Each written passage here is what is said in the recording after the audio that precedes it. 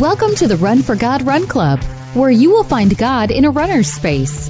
Welcome to the Run for God Run Club. This is your one stop each week to be motivated and inspired to get off the couch and onto the running trail, where you can, in turn, inspire others to do the same.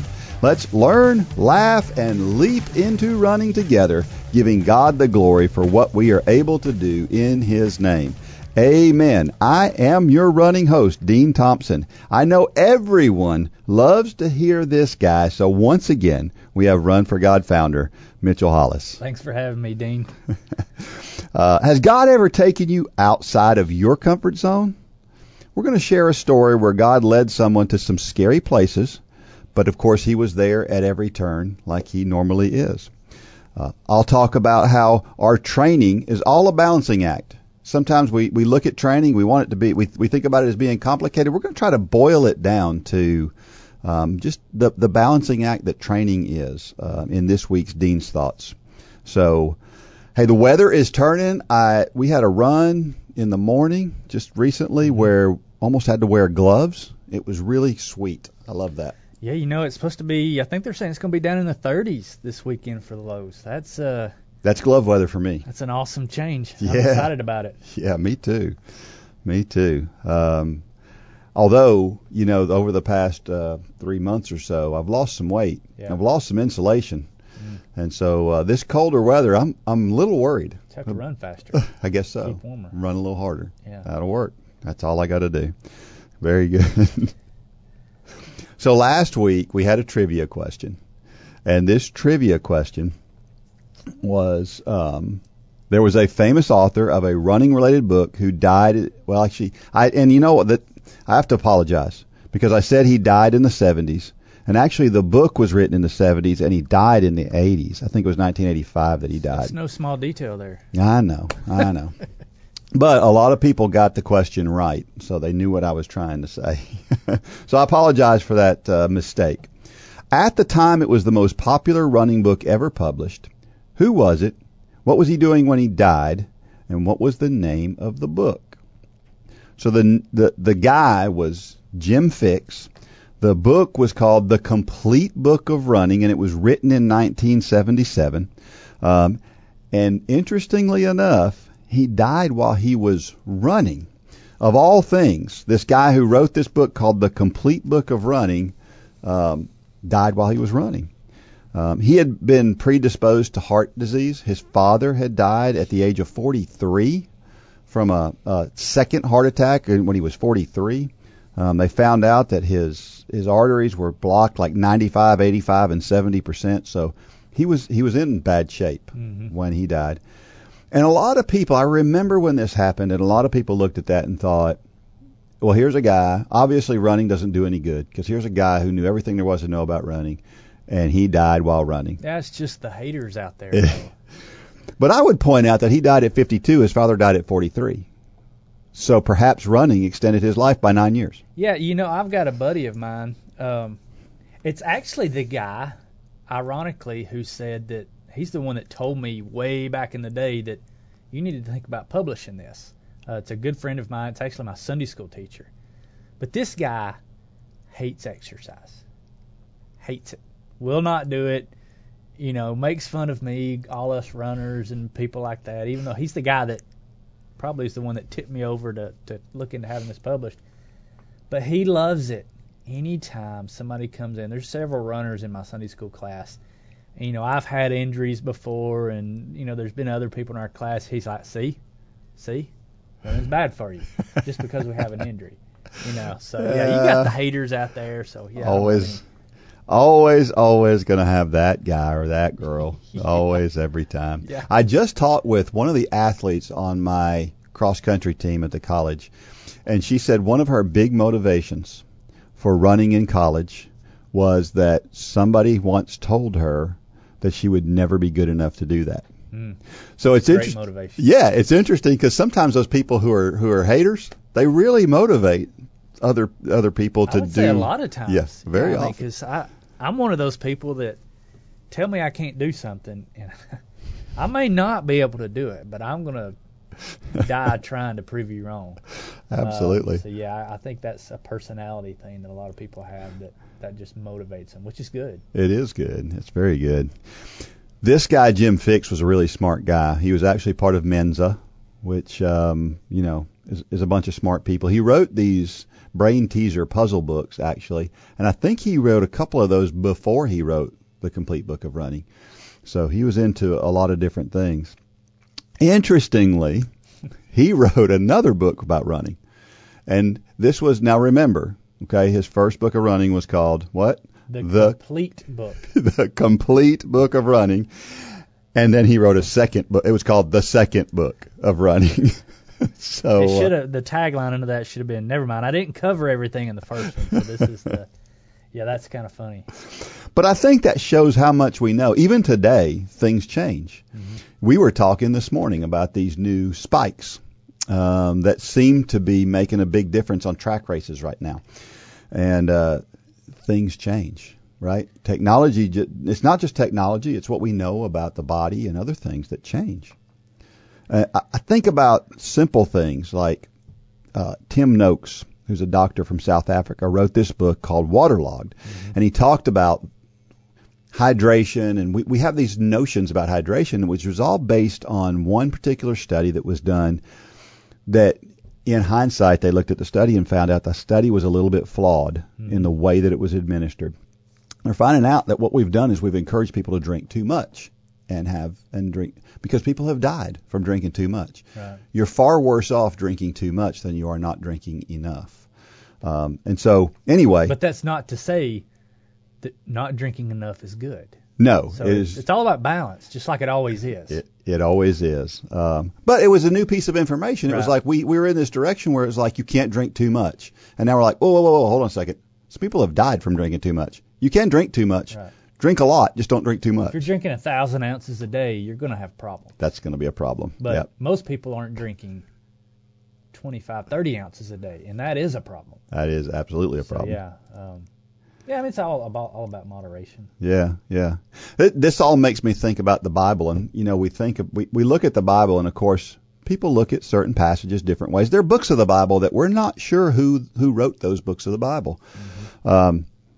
How much do we not know about the Bible? And I think that's interesting. It's not important, though. It's not. And that's where I think we don't have to know everything about the Bible. That's right. We will never know everything about the Bible or about Jesus. I probably have more questions than I have answers, but I know the important things. I know that Christ came to this earth. He died for my sins, and he arose on the third day, and he's seated at the right hand of the Father right now, wanting me to accept that fact. I have. But he's wanting all of us to accept that fact and spend eternity with him. We talked about eternity last week. Yeah. 37 billion years. Yep. That's what we're going to go with from now on. If you haven't heard that part, go back and listen to last week. But 37 billion years plus some. Anything we do on earth is not that big of a sacrifice to spend 37 billion years with Christ. Is it difficult to accept the things that we just don't know? I don't think it is. I trust you to get this podcast ready every week. I look at what we're going to talk about sometimes the morning of, sometimes it's when we get here. I have no idea what's going to be on this outline, but I trust the information because you and I have a personal relationship. And I trust what God's Word says because we have a personal relationship. Amen. I don't have to know everything we're going to talk about on these podcasts because I know you. Yeah. And now if it was somebody I didn't know and they have a background that I didn't know and I just didn't know them, then I would think twice about not looking at what they say or even having them on this podcast because we have to know people that are on here. And it's the same way with Christ. We know him, therefore we don't have to know everything and explain everything that his word says. And I think that's probably one of the biggest barriers that a lot of people have is the unknown. But if you really start looking around you, there's so many things that we don't know, yet we accept every day in our lives. Yeah. And why is it different with our relationship with Christ? Yeah, that's an interesting point that we feel like if we don't know something, well, all of a sudden, well, we're going to discount the whole thing, because maybe we look at Noah's Ark is a good example. There's a lot of people who look at Noah's Ark and it's just too fantastic of a story. There's no way that could have happened, and that's what they're thinking. And so they discount everything that's in the Bible because of the Noah's Ark story. Now, I would argue that the Noah's Ark story is important to the Bible, for sure. But there's a lot of other things in the Bible that are the whole New Testament. Right. I mean, that's where people go, well, I don't agree with one thing, so I'm not going to agree with the whole thing. It just doesn't make a lot of sense. Yeah. But I think what's interesting too is that you see archaeological discoveries and things that happen all the time. Mm-hmm. And every time we have this new archaeological discovery and it relates it all to biblical times or to the Bible, all it does is underscore the truth of the Bible. And I wish more people knew that, because I think people who are non-believers don't realize how much, because you hear people all the time talk about science, and science is different than the Bible. Science is not different than the Bible. Right. If you look at science, the Bible will back up science. Well, I think so much of the disbelief comes from the fact that we're so far removed from that time period. I mean, we're 2,020 years now from that time period, so it's like as time goes on, many times we'll discount it even more. But I've talked many times in this podcast, and I was listening to it this morning when I picked you up. I talk about the Unashamed podcast, and one thing that Phil says that I love to hear it, because he says it all the time. He says when you start to hear that, or you start to hear people discounting because it was so far in the past and it couldn't have been true, Phil asks them, what date is it? What is today's date? And today is October the 15th as of this recording, 2020. And he says, 2020 from what? Yeah. And people will just look at him, and he says, we base our whole calendar, we base everything on the birth of Christ. And that has to tell you something, that we've never decided to change. I know there's been some people try to change AD, BC, all that kind of stuff. Yeah. But our time is based on the birth of Christ. Yeah. So something significant happened 2,020 years ago for all of society, all of civilization to start basing their time on it. Yeah. And I believe that. And I think most people do believe that, but we get in the weeds too many times of, well, this isn't exactly right, or that's not exactly right. We don't have to know all the intricacies. We will one day. Yeah. On the other side of glory, but not on this side. Yep. And God's word's clear about that. Yeah, yeah. I think it's an interesting topic of discussion. I love apologetics, and I love just the whole idea of the Bible being proven true in a lot of ways, in the ways that we do know. Right. And that's fantastic. I just love I like the idea, because I love to learn how things work, and I like to understand how things work, and I think it's good when we get some solid underlying things there. Sure. Hey, we have a lot of Run Club exclusive things that only Run Club members get to be a part of, and one of those things is our weekly texts. Mm-hmm. So once a week, most of the time once a week, I will send out a text, and that text could be anything, but usually it's something positive and something to think about, or something motivating, or just a few words of something. And I don't know. I think there's something different about getting a positive text as a positive email or something like that. I think the cool thing about your text also is, I don't know, marketers nowadays, I don't know how they're getting my phone number. I'm having to hit stop or say stop. Most of them are political nowadays. Somebody has got a list with my number on it, and it's been sold, to some political campaign, but I'm getting a lot of those, and it's always text wanting something, wanting your vote, wanting you to buy something, needing something.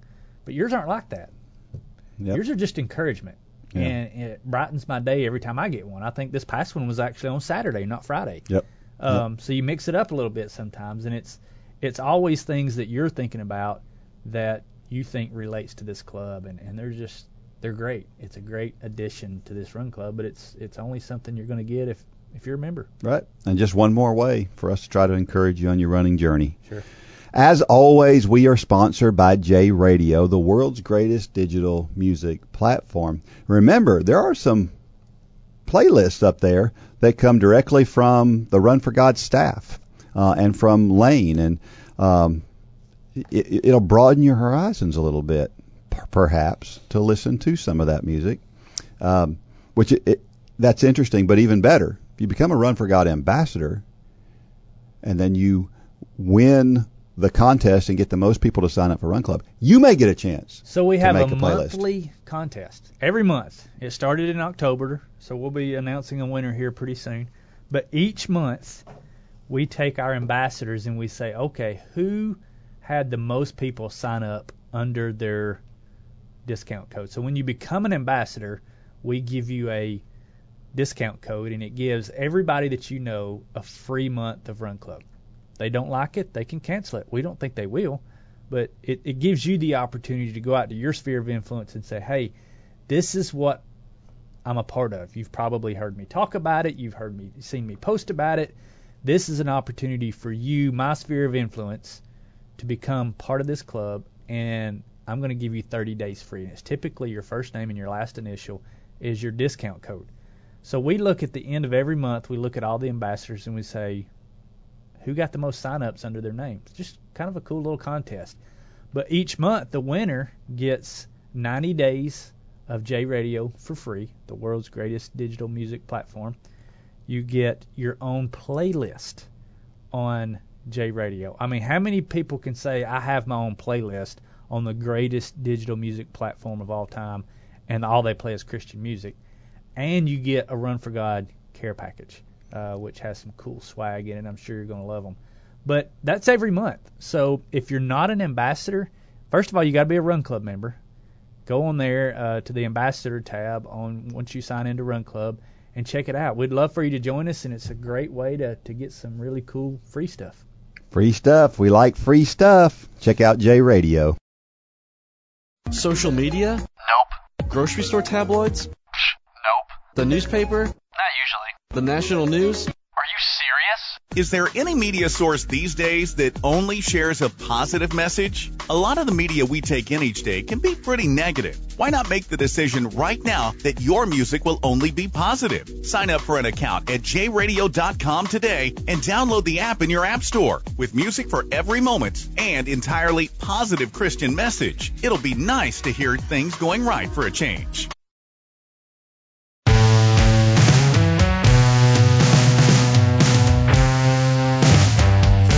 Don't forget that one of the other things as a Run Club member that you get is you can send emails to dean@runforgod.com, and I will answer questions. If you've got a question about training, if you've got whatever the question is, I will be glad to answer questions. So dean@runforgod.com. If you don't know about us and you just happened upon this podcast, you need to go to runforgodrunclub.com and check out what Run Club is all about, because we would love to have you join us. Hey, let's park there for just a minute. You always glance right over that part that people can send emails to you. Let me tell you a little bit about Dean. Number one, he's a super fast runner. He's a 2:39 marathoner. He's a RRCA certified coach, and he's got how many years of running under your belt? 110? Yeah, something like that. Maybe 120. He's forgotten more about the sport of running than I'll ever know. So most people would spend $100, $200. I know some coaches that charge $400 a month for access to them. For $10 a month, or for $9.97 a month, 27 cents a day, you've got access to, in my mind, one of the greatest coaches out there. So don't. I'm not going to let Dean just skim over that. I wanted to brag on Dean for a little bit and let you know, if you're listening to this and you join Run Club, you've got access to Dean, and it's always great. It's one thing to have a training plan, But it's a whole nother thing to have a training plan and be able to talk to somebody about that who has the knowledge, who's been there before you. So, yeah, I just wanted to kind of clarify that right there. Well, I don't know if that clarifies anything. Guy's a little off his rocker too, but that comes with age probably. So, hey, don't forget, we'd love to hear your story too. We love these stories. We share one every week. This week is a great story, but every week there's a good story, and so we want to hear yours. So send your stories to us. Go to runforgod.com or runforgodrunclub.com and send us your story. Let us know what your story is. And again, as Mitchell always says, if you're telling me your story's not that great, it is to somebody. Mm-hmm. Always remember that. So this week we have longtime Run for God coach, supporter, Run Club member. We've already heard a little bit about this story in another context. Mm-hmm. We're going to hear it from another context today, and that's from Rhonda Williams. Rhonda Williams is in Huntsville, Alabama, and this one is entitled Out of My Comfort Zone. I had known for many years that I had aortic stenosis, a narrowing of the aortic valve impeding blood flow in the heart. But my doctors urged me not to worry about it and explained that it would more than likely not get worse and that I would probably never need surgery. But after 10 years, it progressed from a mild to moderate, and I knew surgery was inevitable. I thought it would take another 10 years to become severe enough. However, it only took 2. Even though it seemed inevitable, receiving the phone call from my cardiologist was somewhat of a shock. I had just finished a swim workout and was getting something for lunch. It's severe. You have to stop training. It's time for surgery, said the doctor. Wow. I saw my dream of a half Ironman for which I had already started training evaporate in front of me. I cried while in the drive-thru lane at Chick-fil-A. My mother-in-law was diagnosed with breast cancer the very same week. I couldn't believe that God had allowed our family to suffer 2 life-threatening illnesses at the same time. We questioned how we were going to manage. But over the next few months, I learned that we weren't going to have to manage anything because God would. He had a plan in place before we even knew we needed one. He worked out everything for us, including the logistics of going back and forth to Knoxville, Tennessee to be there for my in-laws. For the Lord your God goes with you. He will never leave you nor forsake you. That's from Deuteronomy 31:6. The journey from that phone call in June to the surgery in January was a long one with many ups and downs and a few tears, too. There was even a false start, as my husband calls it. After prayer, research, and consulting with my cardiologist, we chose a surgeon at Vanderbilt in Nashville, Tennessee, which is just a 2-hour drive from our home in Huntsville, Alabama. Several days later, I had a moment of serious doubt. Was he really the right surgeon for me? I cried out to God and told him that I was not at peace. Was this surgeon really the one? I needed to know. I needed peace.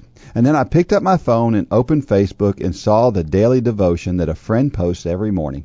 The first words were, "Be at peace and trust in the Lord." I burst into tears and gave him thanks. I felt at peace.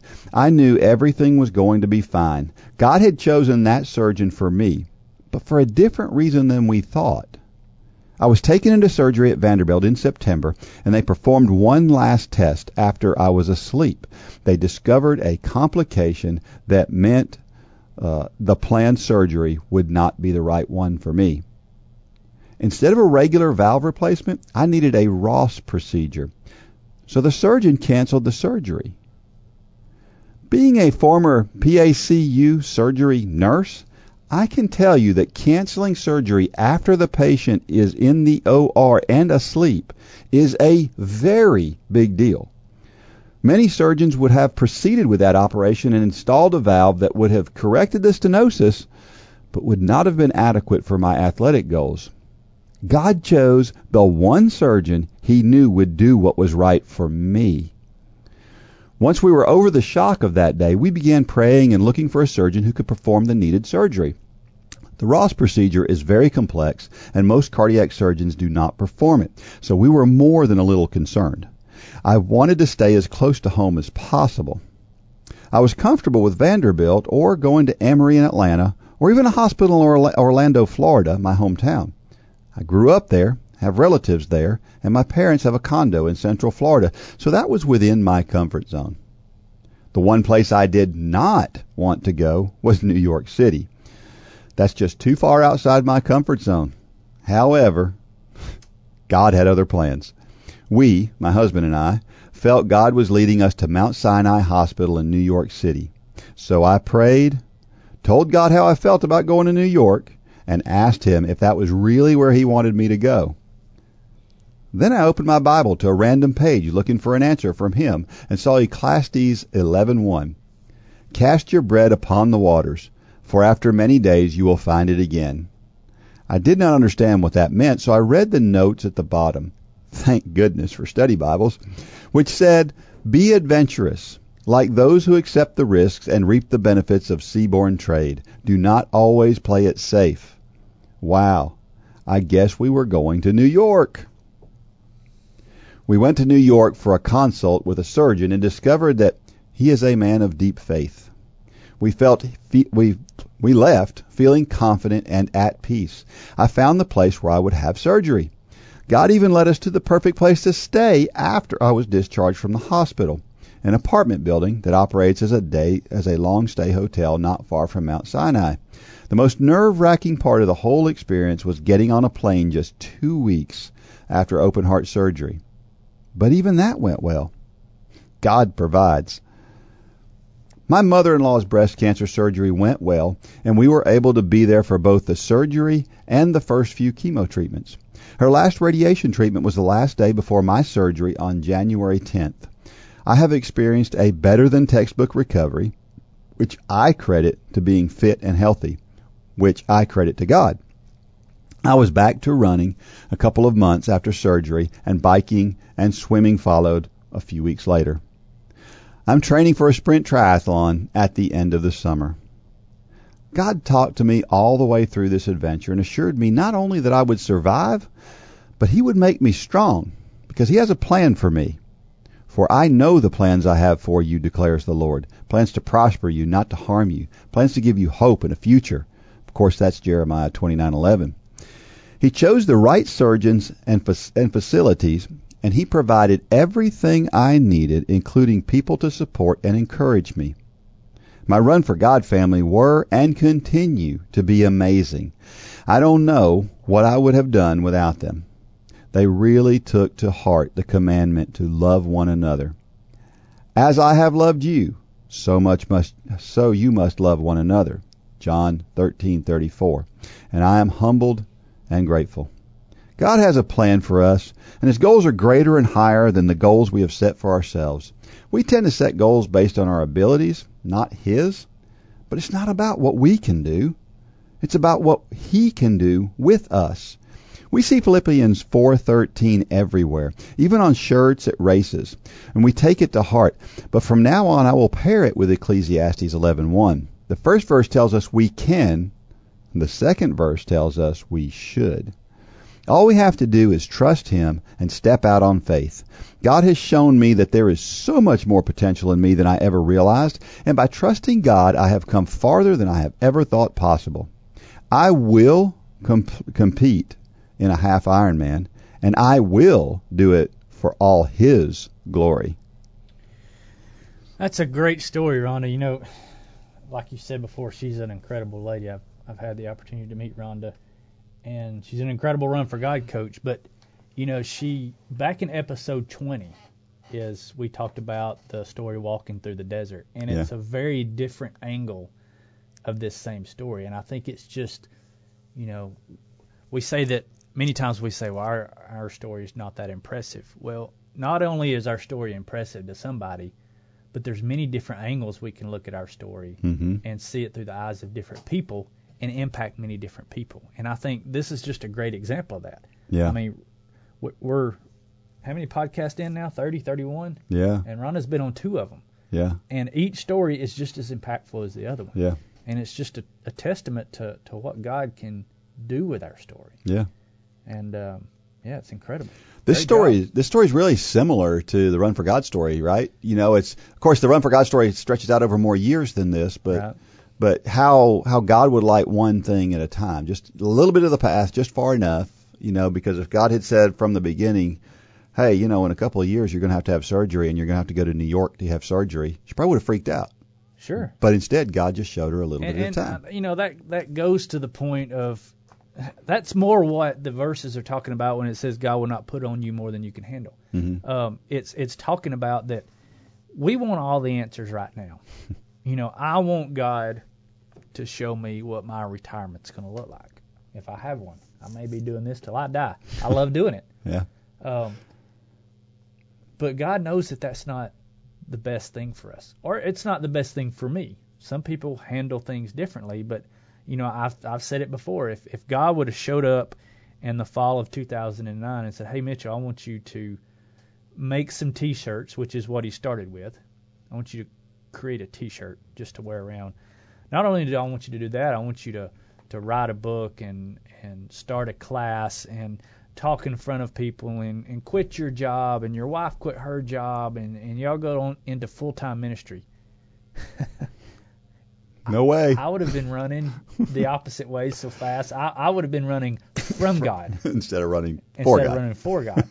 And it's because he knows what's best. Mm-hmm. You know, there's things that I don't tell my kids. There was something that I didn't tell my son last night, and I'm not going to say what it is on here because by the time this airs, I probably still wouldn't have told him. And it's things that I know what's best for him, and I know at this time he doesn't need to know that. There's a time where he's going to need to know this information. Mm-hmm. And I always compare our walk with Christ to, if you have children, your walk with your children, because it's the same relationship. We know what's best for our kids. We know what to let them see and what not to let them see. And it's the same thing with God with us. You know, I'm constantly praying, God, light up that next street light for me. Mm-hmm. But many times that light stays dark. And I have learned through the years, and I still have to remind myself, if he doesn't light that next light up, go to the last one he lit up and keep working there, because that's where he's working. Yep. There's a reason that next one is not lit up. And the sooner we can understand that, the sooner we can figure that out, the better off we are. Yeah.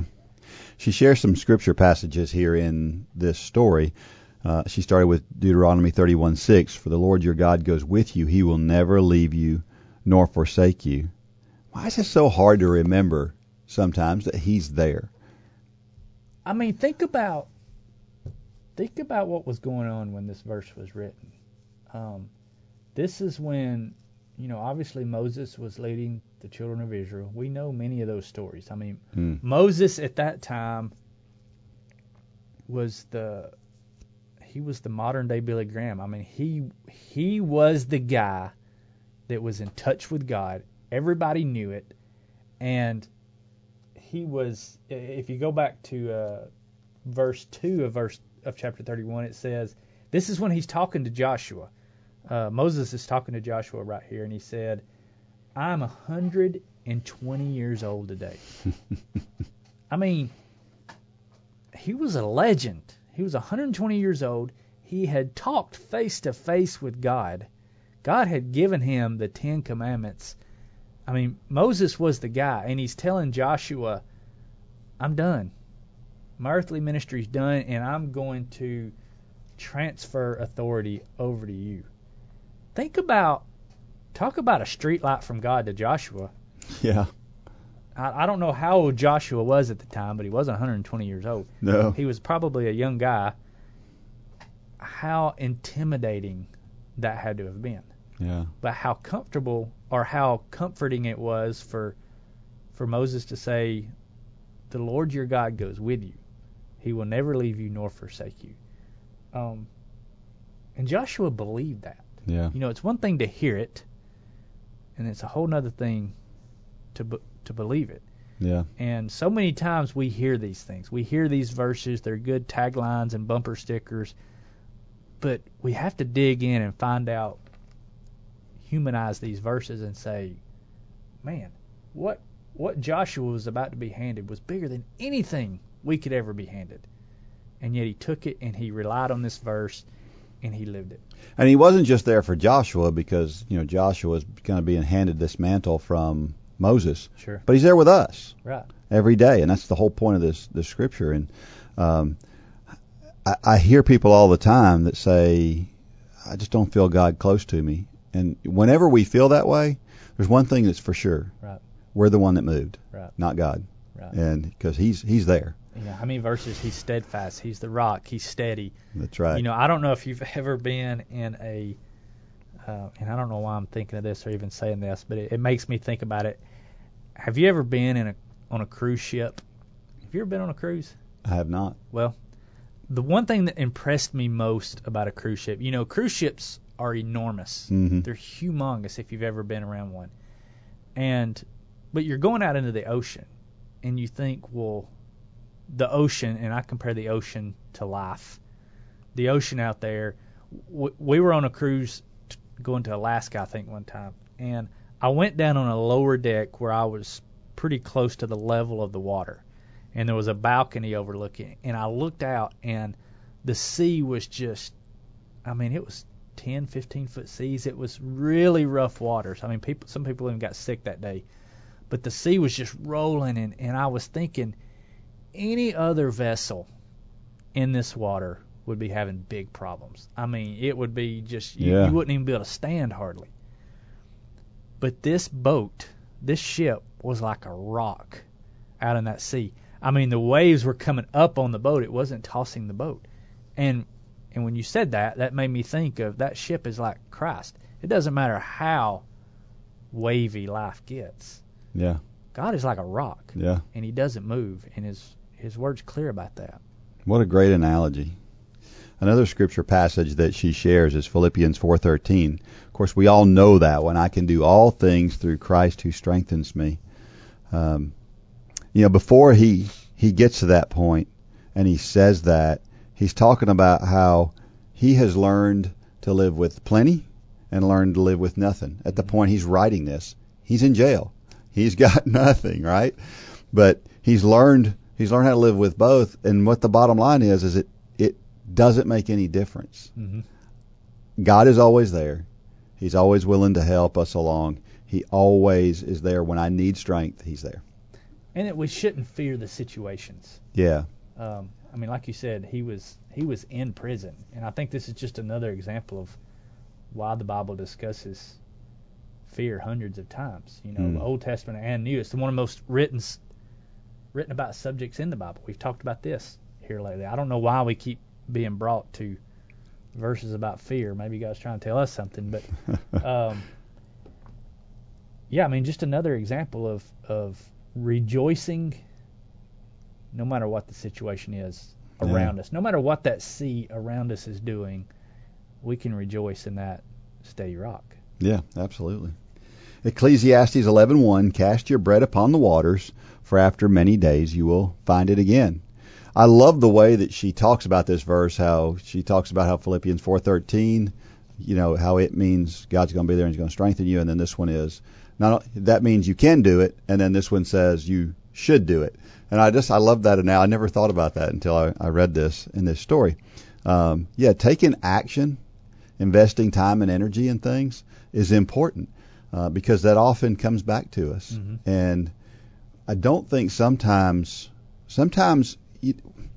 we think about this, be still and listen for God, and we take that way too literally sometimes. We do need to be still. We do need to listen for God's voice. But God wants us to take action, too. He doesn't want us just to sit around waiting for something else to happen. Sure. And I think that's important, and that's kind of what she talks about here. When I put in my notes here, and I don't know this to be the case, I didn't have time to really research it, but if I were a betting man, which I'm not, I would say that this is where the term throw caution to the wind came from. Yeah. There are times to be cautious mm-hmm. in our lives, investing, trusting people, making decisions, but not in godly things. Yeah. Nowhere in Scripture does it say, be careful in doing what I'm telling you to do, or be cautious in doing what I'm telling you to do. Nowhere do you see that. Yeah. And how many times have you sensed God calling you to do something, and you start counting the cost? Yeah. Wow. I do it. Yeah. But think about what throw caution to the wind means, or cast your bread upon waters, for after many days it will find you again. And in the society's eyes, the things that we do for Christ seem reckless. Yeah. You know, sell everything you own and move to Africa to be a missionary. I Yeah. have a friend that I talked to last night that's exactly what they did. Wow. She was a radiologist, making incredible money, Wow. but she sensed God calling her. Now, how many of her friends and coworkers thought she's crazy? Yeah, I'm sure. But you hear every time they come back, they'll talk to our church when they come back, and you can see the blessings that family has received far outweigh any paycheck that she would ever get. So that's a prime example of how to act out this verse. Yeah. You know, sense God calling you, don't count the cost, do exactly what He says, and it'll come back tenfold or Yeah. 100-fold or how many ever fold. But too many times we don't do that. We want, this is going to cost me. It's going to Yeah. mess up this friendship. It's going to cost me this job. God never says to count those costs. We go bury our talent. Exactly. Yep. And running is one of those things. We know, not just through how we feel, but we know through scientific research and everything else that there's a benefit to running. Mm-hmm. We definitely reap benefits from running if we'll do it. Kind of pull this all full circle. How many excuses do we make about that? We make tons of excuses on why we can't do it today, or why it won't fit into my schedule, or I wish I had $1 for every time somebody told me they didn't have time to run. We've talked about that on this podcast before. I know the things you want to say back to them, but usually you restrain yourself. I do. I do. Okay. I always think this has always been my answer to that is when you say that you don't have time to run, what you're saying is it's not a big enough priority to me. Sure. That's your choice, but your health is pretty important. Right. And so I think it should be a fairly good-sized priority. And I would say that almost everybody does something that should be lower on the priority poll than exercising.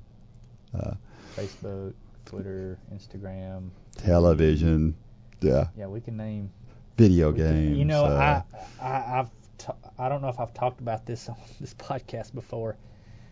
You just brought it up, so I'm gonna go with it. I teach a small group on Wednesday nights, and high school boys.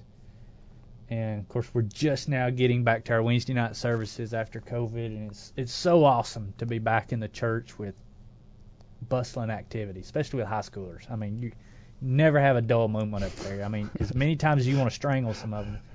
But it's incredible. But with my group, and they all know it now when they come in, but the first question I ask with all these high schoolers is, get your phones out. What's your screen time? Now, many people would say that's kind of private. That's a little invasive, but I don't think it is. I think one thing that's hurting our youth the most is how much time they're spending on those phones. Yeah. And not doing other things like what we're talking about here. Yeah. But I have had high schoolers. Now, when I say screen time, with the Apple phone, you can pull up your screen time and it'll tell you, on average, how long was your screen lit up each day. And when it's lit up, that means you're looking at it or doing something on it. Yeah. And I have a rule in my household with my kids, it better not be over 2 hours, which sounds like a lot. But 2 hours is pretty good nowadays. But there's some kids that they're on there for 7, 8. We had one of our athletes back during the summer, 10 hours. Yeah. 10 hours a day, and they laugh about it. And, man, it gives me heartburn to think, I look at them and I say, that's a full-time job. Yeah. That's a full-time job. You could drop that down to 2 hours and have a full-time 8-hour job. Yeah, isn't that crazy? But I don't know why we got on that issue. But, yeah, I mean, we make excuses. We make a lot of those teenagers, they say, well, I don't have time to read my Bible, to work out, to do whatever. and they don't have time because they're throwing their life away Yeah. on these phones. And I'm just as guilty as anybody. You know, I've shared on here that I took Facebook off of my phone because I found myself, you know, here I am lecturing these kids on Wednesday nights, and I look, and one time my screen time got over 2 hours, and I was like, God, just, you know, many times God will take your own words Yeah. and aim them right back at you. That's what he did. So Yeah. you can always find time Yeah. to spending time with God and to go run. Yep, absolutely, absolutely. And we're not saying that social media is No. the all evils in the world are social media related. We are not, because social media has been a friend to Run for I God. love social media. Yeah, I do. yeah, it is But good. Just like we talked about earlier, moderation. Moderation. Yep. Question 1: what can you do to learn to hear God's voice? And I think about being still. Mm-hmm. We're so busy moving and doing because that's how we're created to be that way. And you and I have that bent to want to do stuff. I always want to do stuff. You made the comment to me here not too long ago that, you know, you can say no when somebody asks you to do something. That's pretty bad when I'm the one telling you. Yeah. Well, that's true. Because we just have this, because we want to do, and we want to help, and we want to be a part of stuff. And but to hear God's voice, sometimes we can hear it in the middle of that stuff. Mm-hmm. I hear God's voice all the time when I'm out on a run. Mm-hmm. But sometimes we just got to be still. Yeah. And that's so counterintuitive when to the you way have the to world works. Make time. That's the tricky part with our schedules nowadays. You know, I tell people with running, you know, people talk about, well, I can't find time. That's probably the number one excuse for not exercising is I don't have time. And I say to people, treat it like a meeting. You know, many people are planners, and they sit down on Sunday night or Monday morning or whatever, if they're like me, and they go through their strikeout list and they go through their calendar. Put it on your calendar. If you want to run for an hour 3 days a week, then something about putting it on your calendar and blocking out that time and saying that's run time, that helps. And it's the same thing with our daily devotion time with Christ. I do mine first thing in the morning. That's when I get out of the bed, I take a shower, I go and I pray with my wife, and then I go in my office and I have my quiet time. Now, are there days that don't happen? Yeah. But I have a standing date with my Bible every morning in my office. It's not perfect, but it's better than, well, I can't find time. Yeah. So make the time and physically write it in if that helps. Well, and listening for God's voice happens more. The more of that you do, the easier it is to hear God's voice. And, you know, sometimes things are very obvious, like this in this case where a surgery was canceled. That seemed pretty clear based on the whole circumstances surrounding that. I'll tell you a story that happened to me recently. I had an problem that was really, really bugging me, and was really, my mind was just, I was really struggling with. And it was something I really just needed to wrestle with and get my brain around and be okay and move on, right? And I got to that point. I was in my Bible one day, and I read, I don't even remember what it was, but I remember reading this scripture, and I was able to let that thing go. And this is technically related to this very podcast. I had been trying to get a video off of a camera onto my computer so that I could edit this video. I had tried no less than 20 times to download this video off of a camera. Right. And it wouldn't work. I could not get it to work. I spent hours trying to fix this. Just after I made that decision to let this thing go, I decided I'm going to try it one more time. And it worked.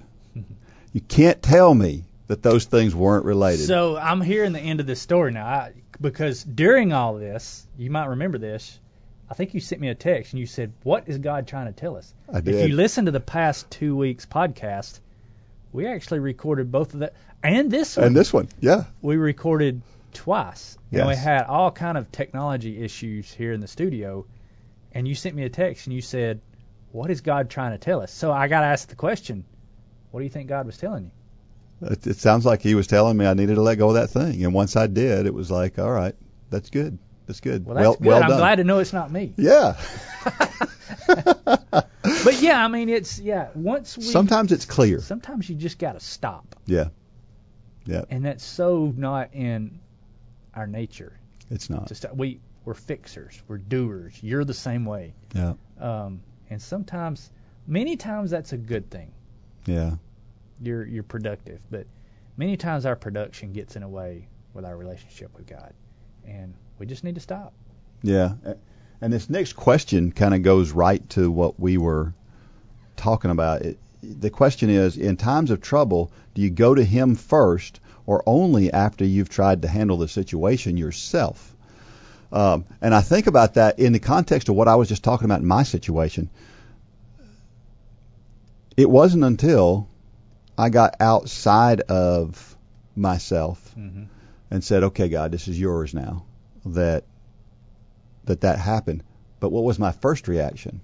My first reaction was to struggle with it in my brain for weeks. Right. For weeks before letting that go. And that's always our first choice, right? Well, I think this is the measure of wisdom. In our spiritual life, this is the measure of wisdom. Okay, God's clearly telling me something. You acknowledge that, but yet you kept trying to do it a little bit more, and then finally you said, "Okay, I surrender," and things automatically got better. Now, is that to say that if we just say, "Okay, God," that everything's going to get better? No, but you're more wise today than you were 2 weeks ago as a result of what just happened. Yeah, and it's a godly wisdom. Right. It's knowing when God is talking. It's knowing when God is putting obstacles in our path for a reason, and that only comes from a daily relationship with Him. And there's no way to fast track that. Unfortunately, I would love to know if there is, but there is no way to fast track that. Well, and in this case, in this story that I was just telling, it clearly was anti-progress, because all I needed to do was slow down enough to really give it to God. And then once I did that, then things were much more efficient. Yeah. It's amazing. You take the time up front. It goes back to that Martin Luther quote that we had. I'm going to be so busy that I need to spend more time in prayer. That's... how many times do we tell the kids running? Sometimes you got to slow down to go faster. That's right. And yeah. It makes zero sense. But wisdom makes you understand that that's true. And so next time I have an issue like that, I'm going to think a little bit harder about how I start attacking those things, right? I'm glad to hear the end of that story. Yeah. Question 3, God tells us not to fear 365 times in the Bible. Find one of those verses and write it here and then memorize it. I'm sure it's just a coincidence that there's 365. And hopefully everybody out there has that verse. For me, it's Joshua 1:9. Have I not commanded you? Be strong and courageous. Do not be afraid. Do not be discouraged. For the Lord your God will be with you wherever you go. We have a pastor that comes to our church maybe once every couple years. His name is Tom Elith. Great pastor. He comes in and I think he lives in Texas. But he made a statement in one service that stuck with me. This has been years ago, but it really stuck with me. And he said, I want everybody to get a pen out and a piece of paper, and I'm gonna give you a quote that will radically change your life if you let it. And man, I got my pen out and I was ready for this long note-taking session. And he said, fear equals selfishness. And as soon as he said it, I thought, well, that don't make any sense. And then he started talking about it, and he said, fear is a result of we are not able to do something. Yeah. And so we're putting it on ourselves. And the reason the spirit of fear is not from God is because God can do anything. So anytime we fear, we're taking it on all ourselves. We're saying this is too big for God, or however we phrase it, but we take it on ourselves. So fear equals selfishness. And we've discussed hearing God's voice before in this fact that the spirit of fear is not from God. Yeah. Scripture is clear about that. Yeah. So if you're fearing something, if when Rhonda was fearing that surgeon or that surgery or whatever it was, that was not from God. Right. But the spirit of peace is from God. And so many times we say, we use terms like, well, that's a godly fear. Well, I really don't understand that statement. Yeah. A godly fear. I know to fear God is a good thing. That's a reverence. But fear in our everyday walk, I don't think has nothing to do with God because it's not from God. Yeah. Peace comes from God. And there's a difference between fear and concern. Sure. I think that there's a line there that I think some people think. Well, concern brings in wisdom. Yeah. That brings wisdom into the equation. Yeah. But it's not fear. Right. Fear makes us do stupid things. That's right. Many times. Some of the most dumb things I've done in my life come as a result of fear. Yeah. You panic and you do whatever it is. And we've got to pray and seek God's guidance in finding that peace, which is exactly what Rhonda did. And she was able to see those things and ultimately resulted in peace and a successful surgery and a great story. Yeah. Hey, now go out there and check out the Big Share app. There is power in people's stories. It's a challenging time. What do you do when everything you believe about God is being tested and God doesn't look like the good father that he says he does? You've got layers and layers and layers of hate in your heart. It takes God to clean it out. Your story can help encourage others around the country, just like these stories have. You can walk through a simple process of sharing your story with the Big Share app. Download the Big Share app in your app store to start sharing hope with others.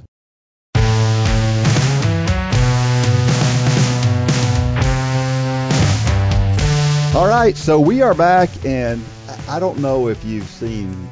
We've talked about shoes on here before. We've talked about the 4% and these shoes that make marathoners faster. Well, I don't know if you realize that now there is actually it's been around for a long time. It's been around since 2016. Now they're saying, but there's a shoe out by Nike that's called the Dragonfly, and we just had 2 world records broken. The women's 5K and the men's 10K were both broken in these shoes.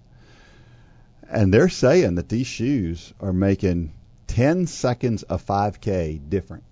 And that's huge in the elite world. How do they know that? I don't know. I mean, I guess they do some kind of studies. They look at efficiencies and I don't know how, energy return. So did their scientists come up with that number or did their marketing group come up with that number? Well, that's a good question because it makes a difference. Because I know when my son, Lane, hears that, he's going to be saying, well, we need to go buy the Dragonflies. We'll try to keep that. And we're going to have an argument about, no, you just need to work a little harder. I won't bring it up. Yeah, the Dragonfly shoes apparently. But if that's the case, that's impressive. That is impressive. I mean, that is 10 seconds in a 5K. That's a lot. When you're talking about world class level, that's a lot of time. Yeah, it's going to get to the point pretty soon where somebody's going to break 12 minutes. Somebody's going to get under 4 minutes per mile for a whole 5K. That's insane. That is not too far in the future. That is crazy. That is crazy.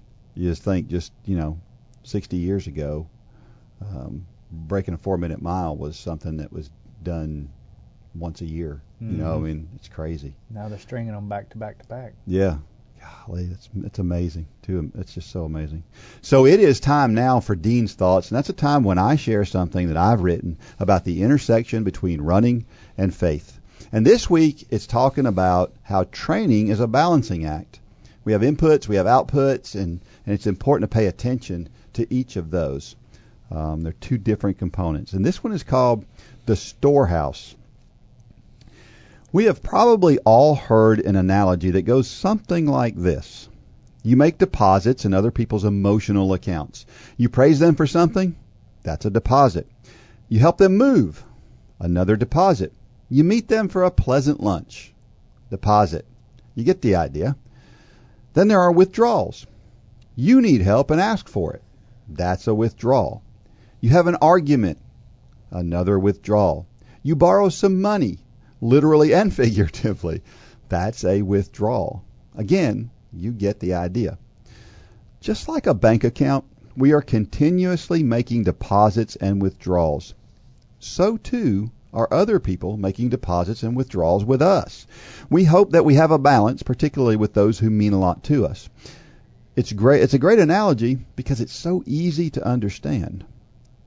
You know, we have similar accounts with our body. When we train, work, or play, we take withdrawals. Some of those are large and some are very small. I will sometimes do a workout when training for a marathon where I run 10 times 1 mile with a quarter-mile jog in between each. With warm-up and cool-down, it's a total of about 17 miles. And much of it is hard running. That's a huge withdrawal, obviously. If you think about the running or walking that you do, you can see how each is a withdrawal from a physical bank account. But there are many smaller withdrawals. Sure, a short run is an example, but what about a long meeting at work? What if you spent all day planning a birthday party? How about having to go to a funeral? Well, how about if that funeral is a close loved one? That's right. They're all withdrawals. No matter how much physical work you have to do. In the example of a meeting at work, you may actually be more still than usual, but the mental drain of a long meeting cannot be overlooked. The physical and mental sides are inextricably linked. So, how do you make deposits? Sleep and nutrition are the most important deposits you can make. The foam rolling, stretching, ice baths, massages, the hydration pale in comparison, although they are important too. It just so happens that sleep and nutrition are the things that many people struggle with the most. I track my sleep. As of this writing, I have averaged 7 hours and 9 minutes of sleep for the past 7 days. I know that's not enough for me. I'm in a sleep deficit right now. What does that mean? It means I have to think about that when I'm doing other things. I have not made the deposits that I would normally make. It means I don't have as much to withdraw. I also have made tremendous withdrawals by running 20 miles over my average mileage over the same time period. I am operating in the red. But here's the thing, though. I can do that for a short period of time. The 10% rule aside, I can operate in the red for a week, maybe even 2. Anything more than about 3 weeks, and I'm going to pay for it in a big way. Look at it another way. If you have a pantry of food, on an average day, let's say you have 3 weeks of food in that pantry. What happens when you don't shop for a week? It's no big deal, right? You have enough in there to carry you through that week. That's why you have a pantry to begin with. But what happens if you can't make it to the store for 2 weeks? You start to have less choices, and eventually you have to make sacrifices to what you eat. If you go the full 3 weeks, you could start to see more dire consequences. In the case of running, when you're overdrawn too much, you are much more likely to experience injury and poor performances. You will probably even struggle with day-to-day issues. In Matthew 13:52, Jesus speaks a sentence about how we can have plenty in the kingdom of God. He says, "Therefore, every teacher of the law who has become a disciple of the kingdom of heaven is like a owner of a house who brings out of his storeroom new treasures as well as old." When you become a child of the King, the things you do each day are like deposits in the spiritual bank. Eventually, you can't hold those things in the storeroom anymore. You will have treasures that you can bring out to share with everyone around you. And the truth is, as long as you have Jesus, you'll never get into a deficit. It's a great story, Dean. Yeah, bank accounts are important, and we kind of need to treat training that way. And I think some people get that, and some people see that, but some people don't. We talk all the time about how most people, particularly when they start running, they run too hard on their easy days and too easy on their hard days, and there needs to be a bigger difference in those things. And that's part of the bank account. That's part of the deposits and withdrawals. An easy run doesn't take as much out as a hard run does, and we've got to be cognizant of that. Because a good night's sleep will replace everything you need for a easy 3-mile run. But it won't replace everything you need for a 20 times 400 on the track session. Those two things one is going to create much more of a deficit than the other. You know, it's funny we're talking about this because Lane and I were just having a conversation yesterday. Lane is my son, and it was kind of a bittersweet thing 2 weeks ago. I coached him in his last triathlon that I'll be coaching him. I kind of know where my limits are, and so Lane has joined up with he's kind of a Team USA coach out of Utah, and we were on the phone with this coach yesterday, and he's encouraging Lane. I don't know if you've ever heard of Whoop. Whoop is it's like a watch, but it's not a watch. It's a band that you wear, and this thing tracks in detail, as much detail as a Garmin watch tracks your physical fitness. Whoop tracks your recovery, tracks your sleep habits, your quality of your sleep. Some of the things which Garmin tracks during the night, but it does it all day long, and it tracks your recovery. And you know, we've always said this, but this is just another coach from another part of the country saying that he will look at that more than he will look at the workouts. Yeah. Because of how important it is and how little of focus that athletes put on it. Yeah. You know, because we've talked about this already in this podcast, how we're strung out nowadays. You know, no is a complete sentence. You know, it's sometimes we need to say no to things because we're constantly making those withdrawals, and the importance of recovery has been minimalized in our society. Not only in the sport of running, but in our everyday life. So many of us are just strung out nowadays, and we don't have time for the important things, the exercise and the time with God, and I'm convinced many times that's where society wants us, because when we're strung out and we're tired and we're ill and we're angry, I just said a lot of times some of my dumbest mistakes are when I'm fearful, and that's where being strung out will oftentimes get us. It'll get us at a place where there's so many unknowns, and sometimes we just need to say no, and we need to get more sleep. And I mean, that's just a really cool analogy that you used of the deposits and withdrawals, because it's dead on. There's a reason why there's a commandment that talks about us using 1/7 of our time as rest. Sure. Right? So that's one I think we take for granted sometimes, often. One of the other things about this from a purely running standpoint is we often break all of our recovery and our training and all that down into weeks. And that makes sense. That's our calendar, and I get that. I had a friend of mine one time who did a 9-day training cycle. Yeah. Because that worked out better for him.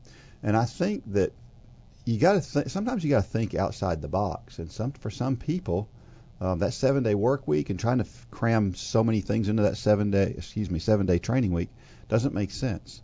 And so you can break that up differently. And the body will adapt to it will when you provide your recovery time. You know, we typically do with the triathlon, we do 3 weeks on, 3 weeks of training, 1 week of recovery, and that's kind of our training, a complete block. And because of the way races worked out one year, we actually tried to go 4 weeks on and 1 week off. And it's like the kids' bodies just completely rejected it. Yeah. Because their workouts just went off a cliff that 4th week. But it's because their bodies had adapted to that training block. And I mean, the body's an amazing thing. It is. But at the end of the day, you have to have enough recovery. You can kind of pick and choose on when you take that, but over the period of time, you have to have enough recovery, and many times we don't have that. Yeah, and sometimes that recovery can be just a few days. I mean, it just depends on, again, you got to look at the deposits and the withdrawals. And when we say recovery, that doesn't mean don't run. Right. I mean, an easy run is recovery. Right. As long as it's easy enough. Sometimes you got to slow down to go faster. We've already said that. It's called a recovery run. Right. But many times some of us just don't know how to run easy. We have that one pace, and the problem with running one pace is you'll never get faster than that one pace. Yeah. And I think most people want to get faster. Yeah. So that means you have to start mixing these workouts up and having easy ones and having hard ones. That's true. If you've ever participated in any sport, you've probably met a great coach. Great coaches inspire us to do more than we ever thought possible. You can be the leader that helps others achieve things they never thought possible. You, yes, you have the ability and the opportunity to be that person. All you need is a heart to help people and the ability to follow a plan. The Run for God 5K Challenge will come ready to help you inspire those around you. The step-by-step guide will direct you how to plan, pray, and train people both physically and spiritually. You can help them become more fit in their health and in their walk with Christ. Share your passion. Go to runforgod.com to find out how to inspire others to accomplish big things.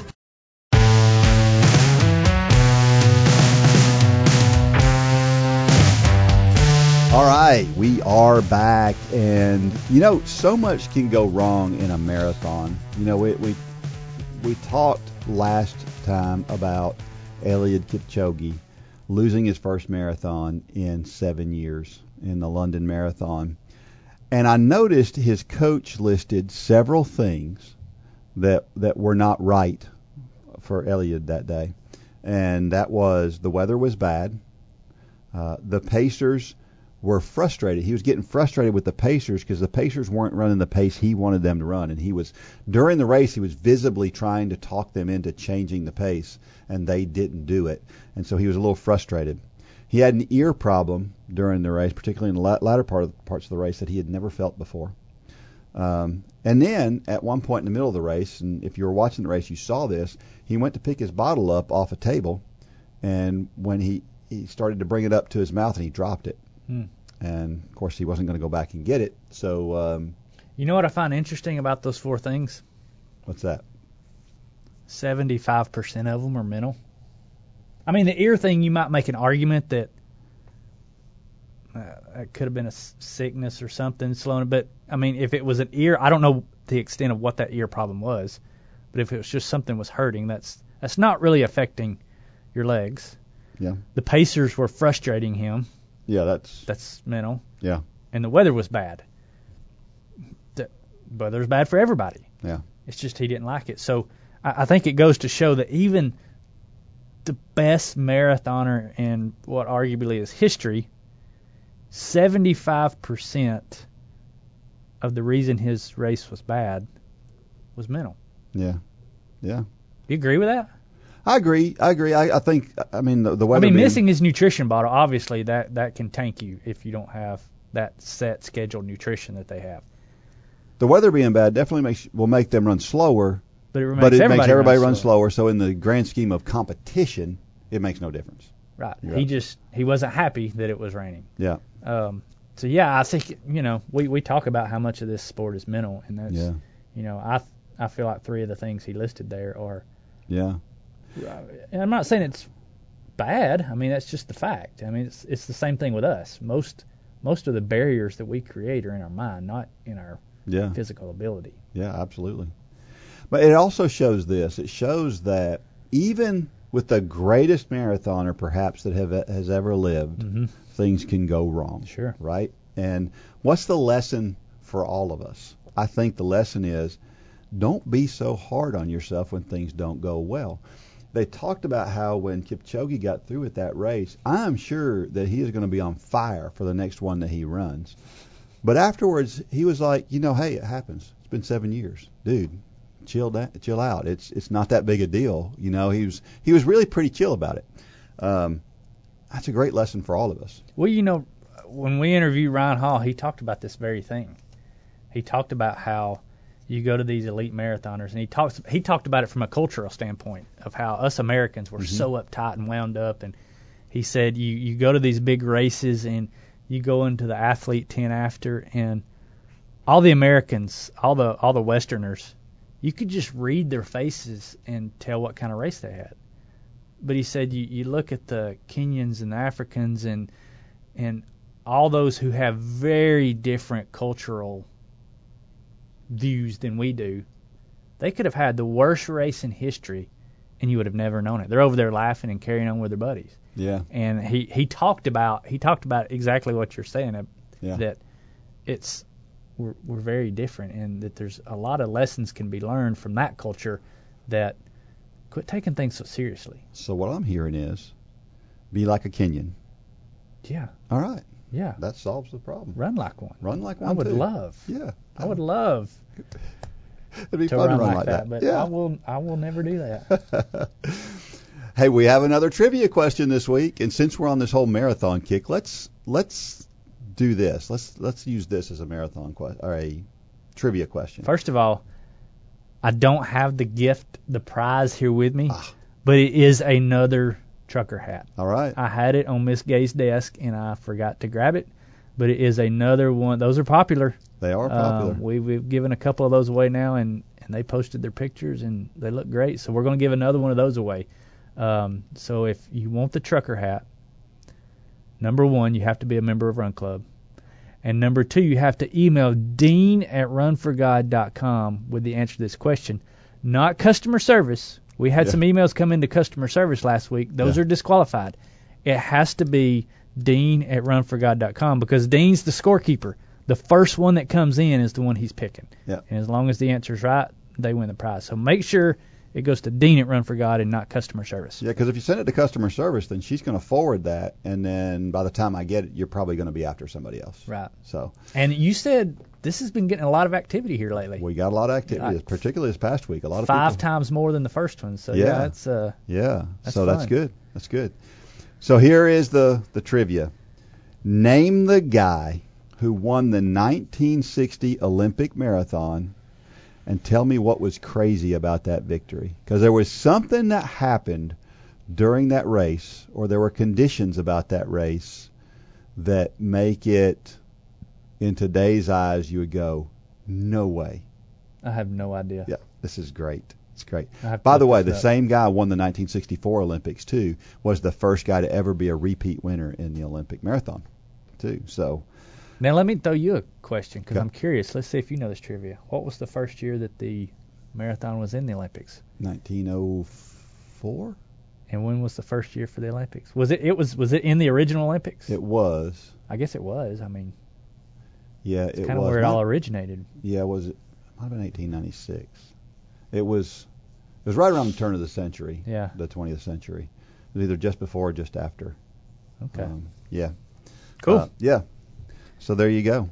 Dean@runforgod.com. Let me know what your answer is. And I've had several answers. People love to be honest. And I love this when I get the answer from somebody. They said, well, to be honest, I didn't know the answer. I Googled it. That's fine. That's totally okay because it's a kind of. But you know the answer now. And it's kind of an educational thing. I've had several people say, man, it was so cool to learn about whatever that was. So when you learn about this guy and who this guy was, you might want to go to his Wikipedia page and learn a little bit more about him because there were some things that happened a little bit after all of his Olympic stuff. That you've piqued my interest now. I'm gonna have to learn about who this guy is. Yep. Okay, so every week we share why running is so awesome, and this week this is what it is. There's nothing like sharing war stories after a race or even a training run. Right, I love to listen to Lane and Devin, 2 kids. Lane is Mitchell's son, but Devin is another kid that runs on the cross country team at the high school. I love to hear them talk about a workout after the workout. Yeah, it's just fun to hear them. They're such running nerds. They are. It's fun. I love it. You know, you see these videos made that are parodies for different. Like there was one out for the different kinds of runners. You've probably seen the different strides, and they're fun, they're hilarious. Yeah. Well, I've said somebody needs to make one of those videos on war stories after a race. Yeah. Because you have Lane talks about it. Lane loves to break down after his cross country races everybody's conversations after the race, just like what you're talking about. Yeah. Because he says there's always that guy that comes up, and there's always an excuse. There's always an excuse for why they did bad. And there's the guy that has the different kind of conversation. So you can make one of these funny videos. We need to do one of those funny. That would be great. Maybe we should have the cross country team Make that like a project. That would be fun. That would be fun. Come up with a parody video about the conversations after a race. That would be great. That's a good idea. We're going to have to do that. Yeah. We got to do that. Write that down. Yeah, I mean, I think about my own races when after I get through, I love talking about them. Mm-hmm. I can't wait to talk. And we always, I was telling my college team this the other day, that I was noticing that after a run, a hard run, they were all running separately in their cool downs. I thought it was odd because after a hard workout, I want to run with somebody else because I want to talk about it. So you're thinking there's some kind of drama going on, or? Well, no, I asked them about it actually, and they just said I just prefer being by myself after a hard workout, and so they're just different, and I think that's cool. Yeah, the college guys they're all together. I mean, the high school guys are all together. Yes, They have to be all together. That's right. That's right. And sometimes the college girls are too. It just depends on the week. And this particular workout, for some reason, must have hit them particularly hard, and they wanted to be separated. So, the motivational thought of the week. I love this quote. Running is a big question mark that's there each and every day. It asks you, are you going to be a wimp or are you going to be strong today? That's from Peter Mayer, who is a Canadian marathon runner. And that really is true. We talked about this 100 times. It's a choice. We have choices. Sure.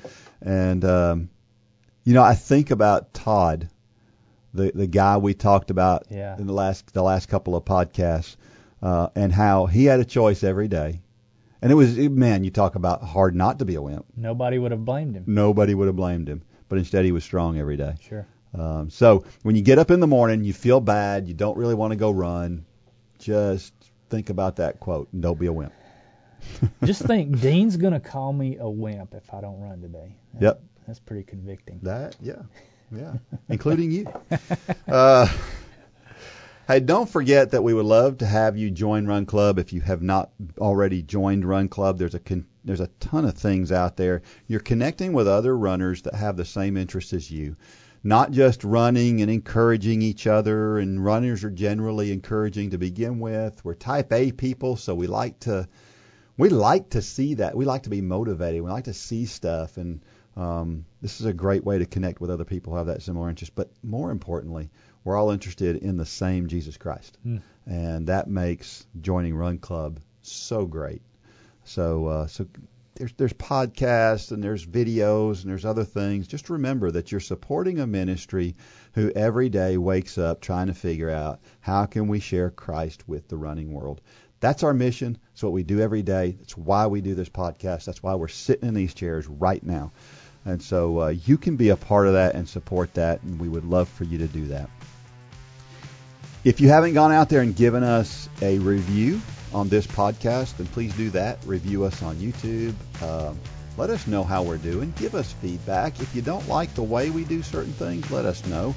If you like some things, let us know what that is too. Maybe we can do more of that. But we want this to be something that you enjoy and it is for you. And the better feedback you give us, the more we can mold it into something that you want. So please do that. Now may God bless every step of every run. Go out there and shine your light. Good job, Dean. For more information about the Run for God ministry, go to runforgod.com. If you have questions about your salvation, click on the Peace with God tab. There's nothing more important. Thanks for joining us today.